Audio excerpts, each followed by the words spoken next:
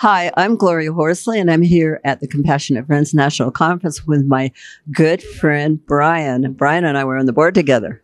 Yes, we were. It was a challenge some days, and it was a blessing every day. We're both honoring our kids, my son, Scott, and your daughter. And Laura, Michelle Travis, and my granddaughter, Nora Travis. Wow. Well, it's been great, hasn't it, being able to support each other?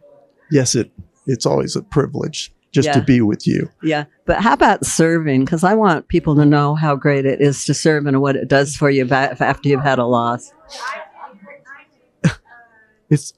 I'm not sure I can describe everything about it other than there is nothing that fills that emptiness as being able to share with and help just one other human being who's gone through what we've gone through.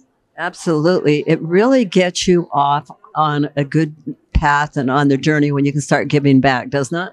It does. You know, we really want everybody to know that everybody's got a place here. You did IT, you know, I do more chatty, talky stuff. Yeah. Everybody's got a place, right? And that's it. You know, it's the best thing for me was to be able to do what I do every day just to help somebody else, you know, and it could be in IT, it could be just sitting down and talking. Brian and I want to say to you, go to the Compassionate Friends website, find out where the conferences are, and go to the conference and tell people you want to volunteer, right?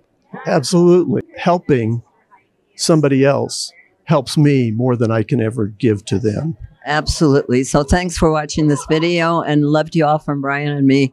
And if you've lost hope, please lean on ours until you find your own, and God bless. Thank you.